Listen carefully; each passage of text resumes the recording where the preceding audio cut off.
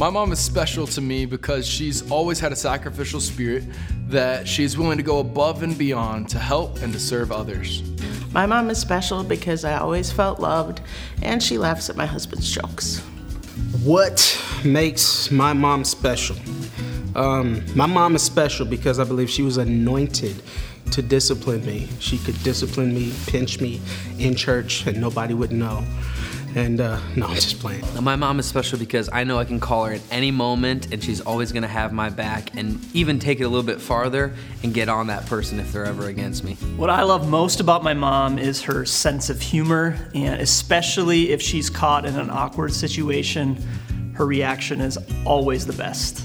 My mom is special because she's my best friend, and no matter how busy life gets, she always makes time for her family.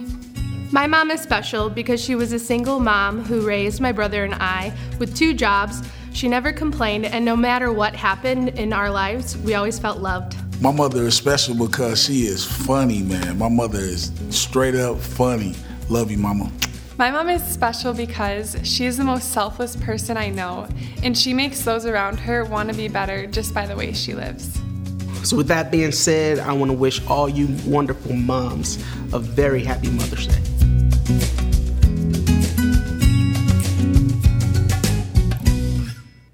Hello, welcome to Life Church today on this Mother's Day weekend. I count it an honor and a privilege to be able to speak to you. My name is Tammy Cole, and my message for you this weekend is titled, Choose Joy and Stop Spinning. I don't know about you, but when I am doing tasks like ironing, I tend to watch Netflix. So back in January, as I was pulling up my iPad, this prompt came on for a new show. And I really wasn't in the frame of mind to watch what this woman had to say because she looked like she had her life all together. You know what I'm saying? She just looked calm and tranquil, and just this peace radiated from her. And I was just like, my life is crazy right now. I am taking down Christmas decorations. I am still trying to get my house back in order. I do not have time to watch this woman in her little tidy up show. So you may have seen the show as well with Marie Kondo, and her mission, her goal is to come into your space, to come into your home, into your office, into your garage, into your she shed, and completely clean it out, to organize it, to take all of your pack rat ways and change them, to take the rooms that are filled with bins and more bins and to clear them out and for you to organize your life. Now, as someone who tends to think that she is a neat and tidy person and has her stuff pretty much all together, I can tend to be a little bit low key, if you would, a bit of a pack rat. Now, Aaron would call them my stacks. And I do. I like to have stacks. I organize things according to whatever it may be, like soccer. You have the club, and then you have the high school, and then you have the bills, and you have just different things that are going on in whatever season that you might be in. And don't mess with my stacks, right? Because I know where everything is, and I know the order, and I get it. So I tend to be a little bit of a pack rat, but not too bad. Not like these people on this show. I mean, these people, it was crazy rooms full of bins and bins. And Marie's mission, her goal, her purpose is that she wants to take all of that stuff out of your house, all of the stuff that's cluttering your life. And she wants you to only keep what sparks joy. So her little coined phrase is that it's what you hold in your hand. Does that spark joy? If it doesn't spark joy, then she says you need to put it in this pile that you either put in a garage sale or you give away.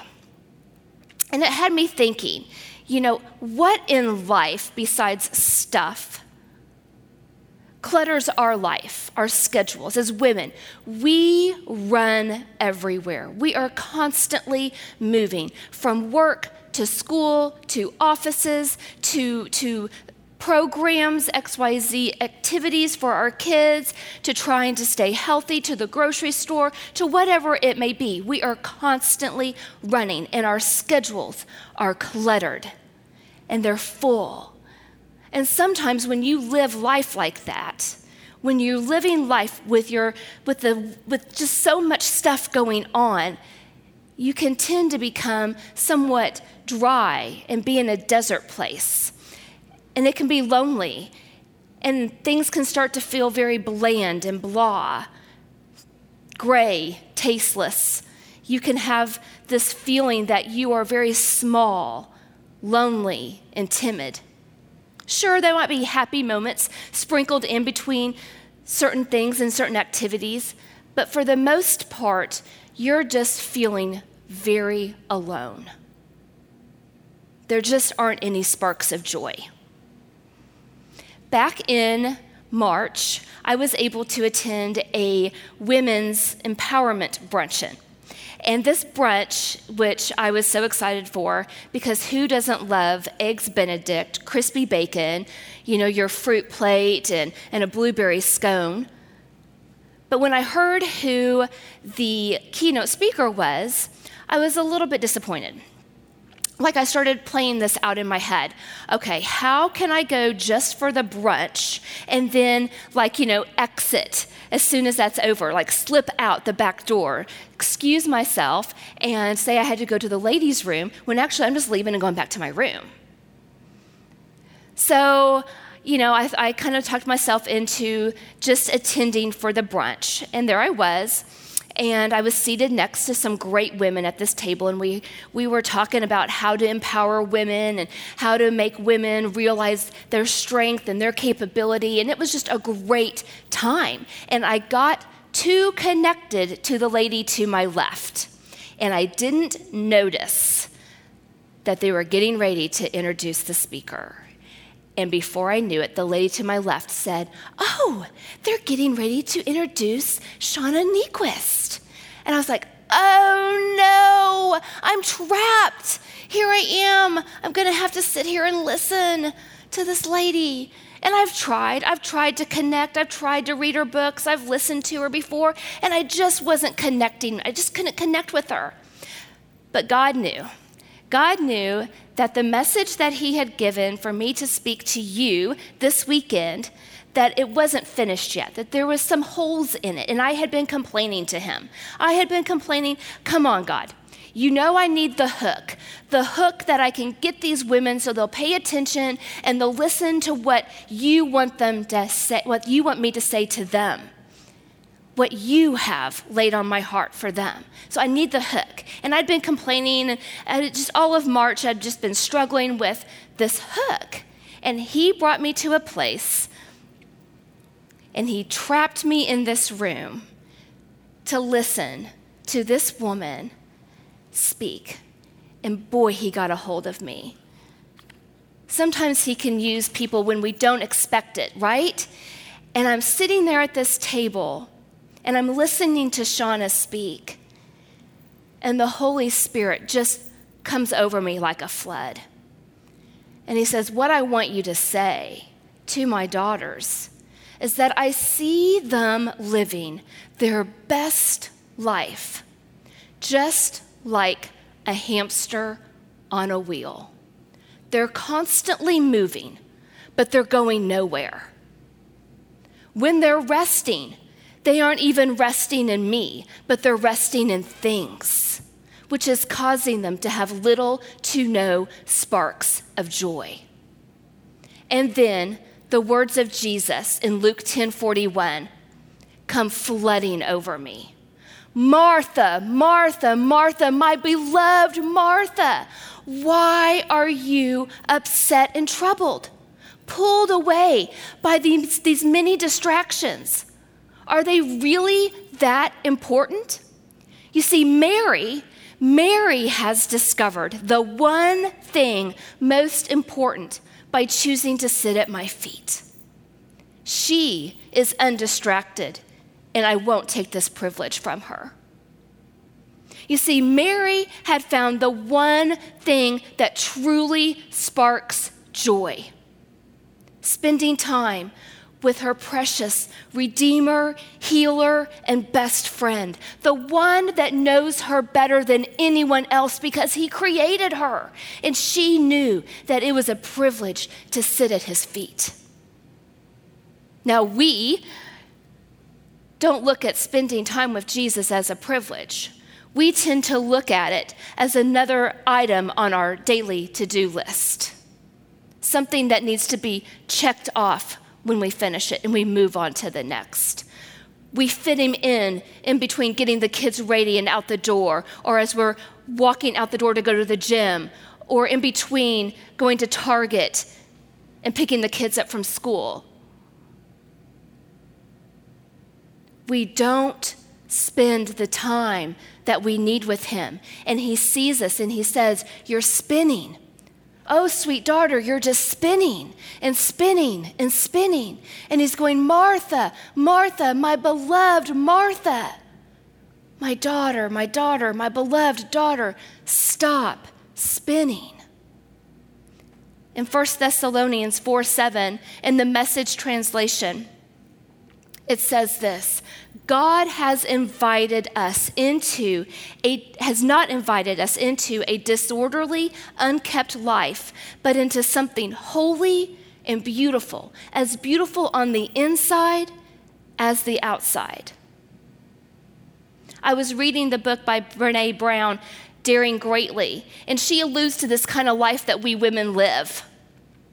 She says that we live in a tangled web of our own creation, one so woven and complex, conflicting and competing, that we find ourselves asking these three questions: who should I be? What should I be? And how should I be? She goes on to say that the number one shame trigger for women is personal appearance. That we struggle with being thin enough, young enough, and beautiful enough. And I'd like to say she was wrong, but this whole week I have battled with, what can I wear to make me appear 10 pounds thinner? And then knowing that the camera adds another 10 pounds, so really I need to be 20 pounds thinner than what I am right now. So what can I wear? Like all black? Like I wanted just to drench myself in black. But then I thought that might be weird because it might just be this head floating on a screen, right?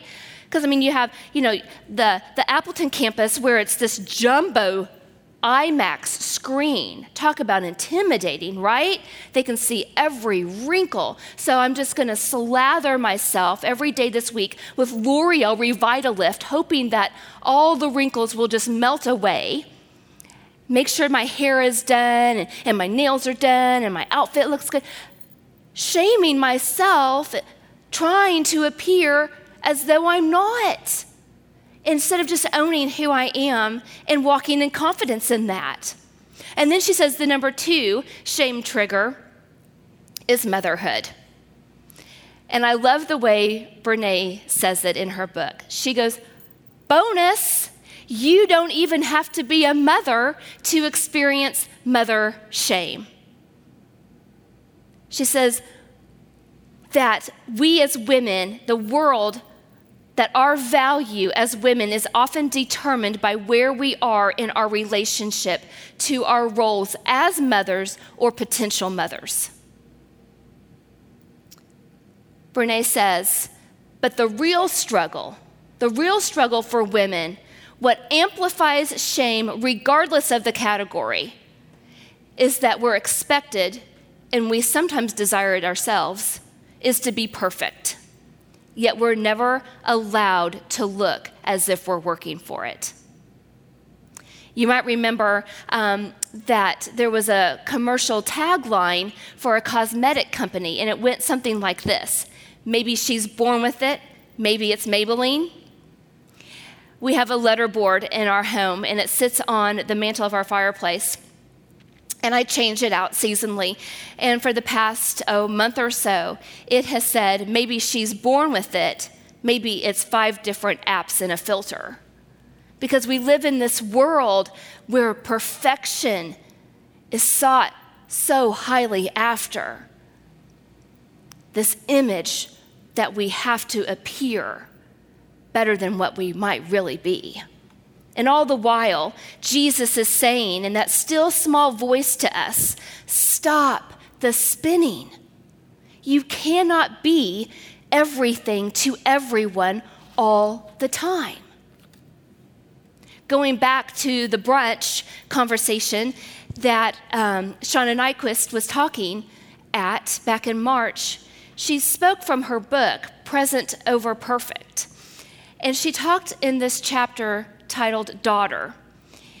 And I love what she has to say. She has this theme that she says that we as Christ followers and how we should live, that this is courageous rhythm,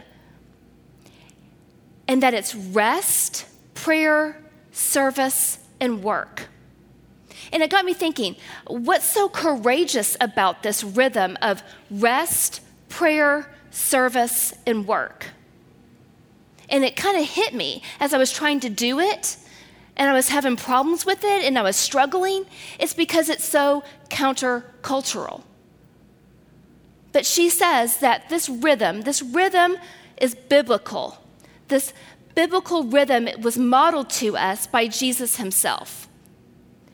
So then it makes me think, well, who am I to say that my way is better than what Jesus modeled?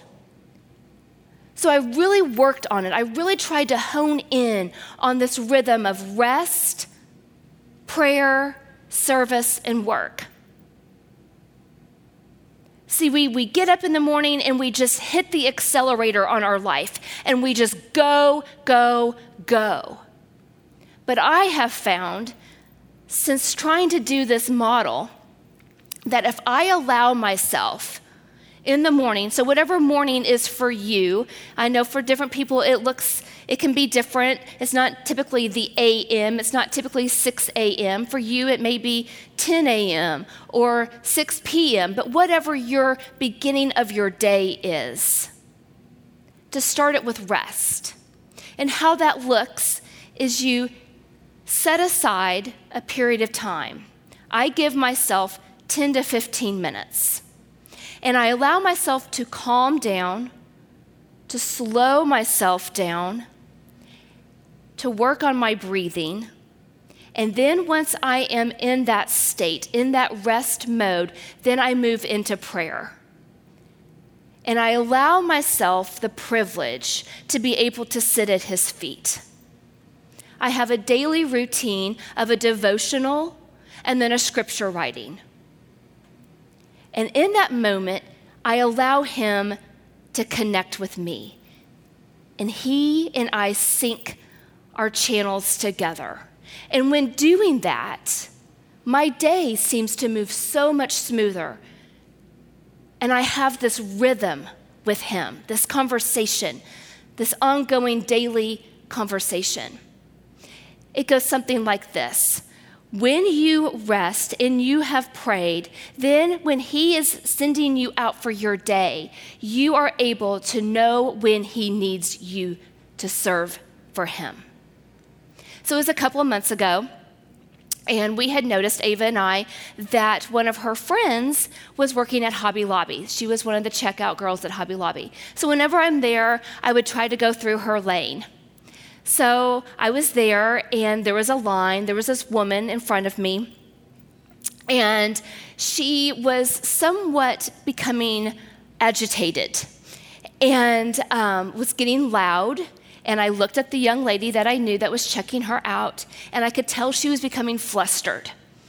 She was becoming anxious, and she didn't know what to do. And immediately, I wanted to step in. I wanted to step into that space, and I wanted to tell the woman to calm down. You don't get 40% off everything in your cart. Only one item. And the Holy Spirit was like, he pulled back the reins. He said, no, not yet. And I was like, oh, but come on, Holy Spirit, I can fix this for her.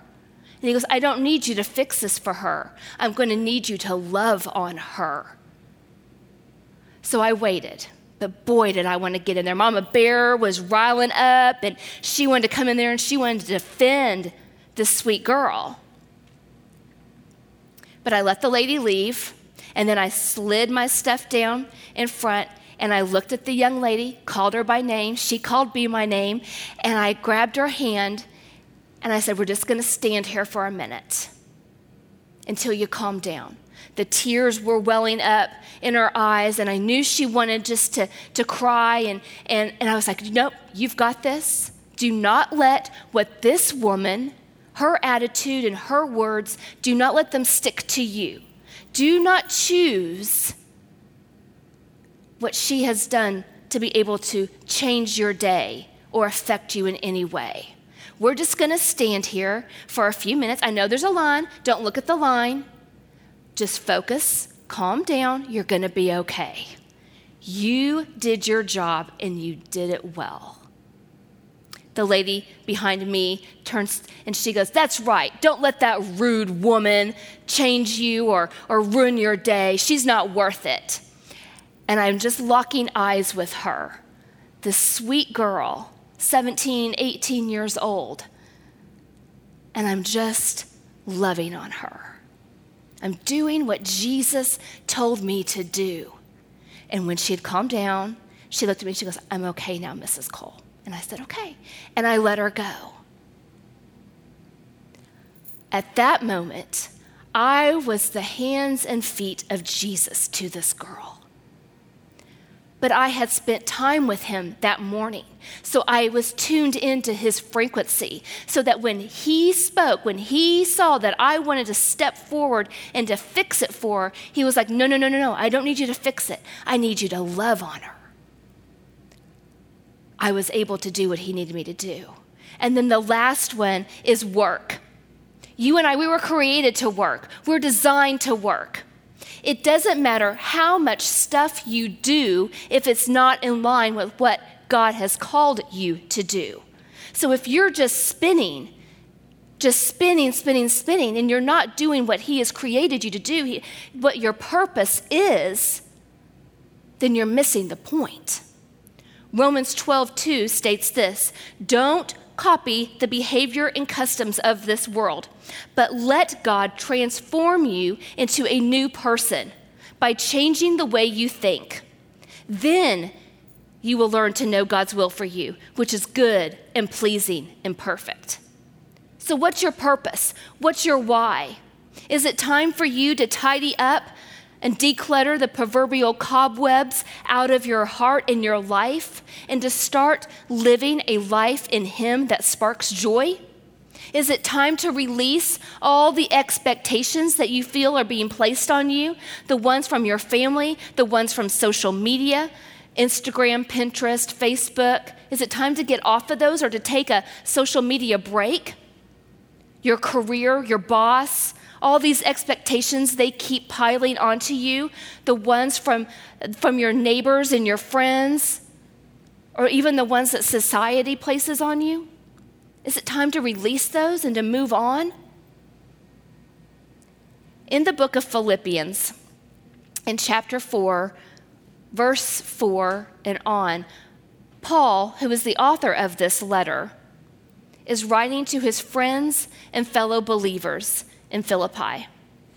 His overall message in this letter is that of joy. He says the word joy or rejoice 13 times in the Passion Translation.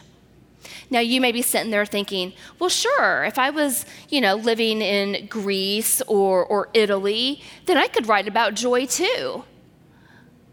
But we have to understand where Paul was in Italy at this time. You see, he was in a prison. He was in a prison writing this letter on joy. Back in July, I was able to go into that space, to walk into the Paul prison there in Rome. And I remember taking this little spiral staircase down into this hole, walking out on this metal gangplank that was suspended with cables, and standing in that space. This hole, literal hole in the ground, made of stone. It's cold, it's dark, it's damp, low ceiling, very small, confined space. And I'm standing there and I'm thinking, my mind is just reeling of all the things that Paul wrote while he was in this space. I want to look, but I don't want to look. It's like a car accident. You want to see, you want to take it all in, but yet you can't look. I remember seeing the hole in the ground there in the stone where he would relieve himself. And I remember seeing the apparatus where he was chained to there in the ground. And then the little door to the side, the little metal door where I'm sure that they would bring in his food or whatever it was that he needed. And it's in that space, in that very prison cell in Rome, that he wrote these words. Be cheerful with joyous celebration in every season of life. Let joy overflow, for you are united with Jesus. Skip on down to verse 8. So keep your thoughts continually fixed on all that is authentic and real, honorable and admirable, beautiful and respectful, pure and holy, merciful and kind. And fasten your thoughts on every glorious work of God, praising him always. You see, what Paul is saying in that space there is that he is reminding you and I that we are not meant to live this YOLO or this FOMO life, this you only live once, baby, or this fear of missing out. You know, if we don't live in the right house, in the right neighborhood, and we drive the right cars, and our kids don't play the right sports, and I don't have the right job, and all of this stuff, if we don't have it correct, then we're missing out. And no, what he's saying is this fake, glossy, plastic life that you're living is one that is just spinning, spinning, spinning. And it's not what he designed you and created you to do. It's not the life that he has for you. What you're doing is you're grasping onto sand and you're trying to hold it. And all the while, it's just falling through. This euphoric feeling of happiness can never be attained.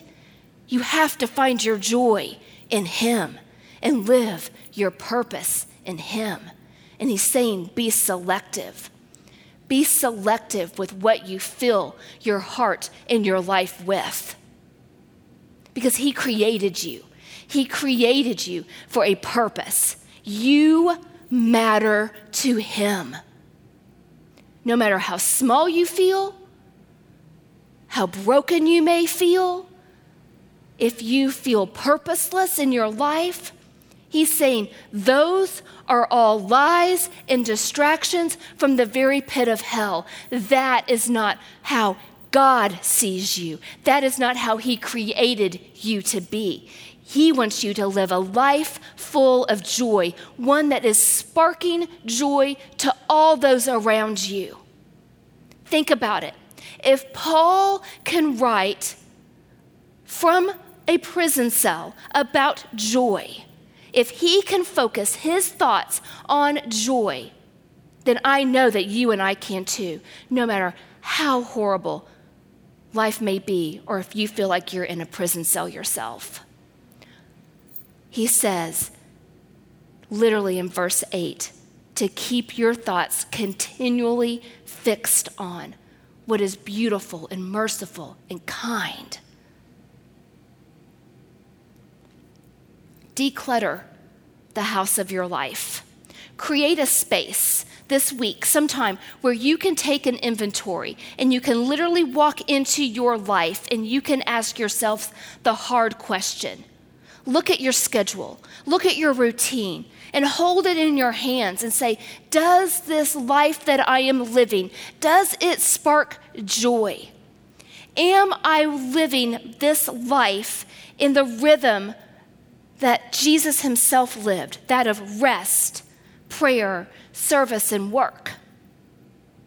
You see, in verse 13, Paul closes with this little bit here, and he says, "And I find that the strength of Christ and his explosive power infuses me to conquer every difficulty."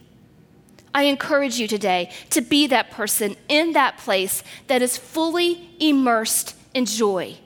Be the spark of joy in your world. Let's pray. Jesus, I just thank you. I thank you for each woman that is in this place today, whether they are 11 years old or 111.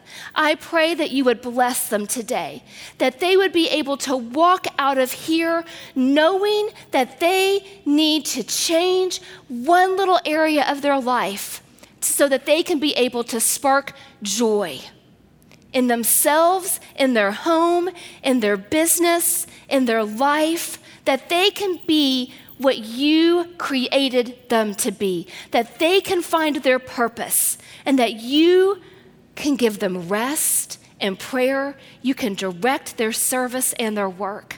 I thank you for them. Bless them today. In your name I pray. Amen.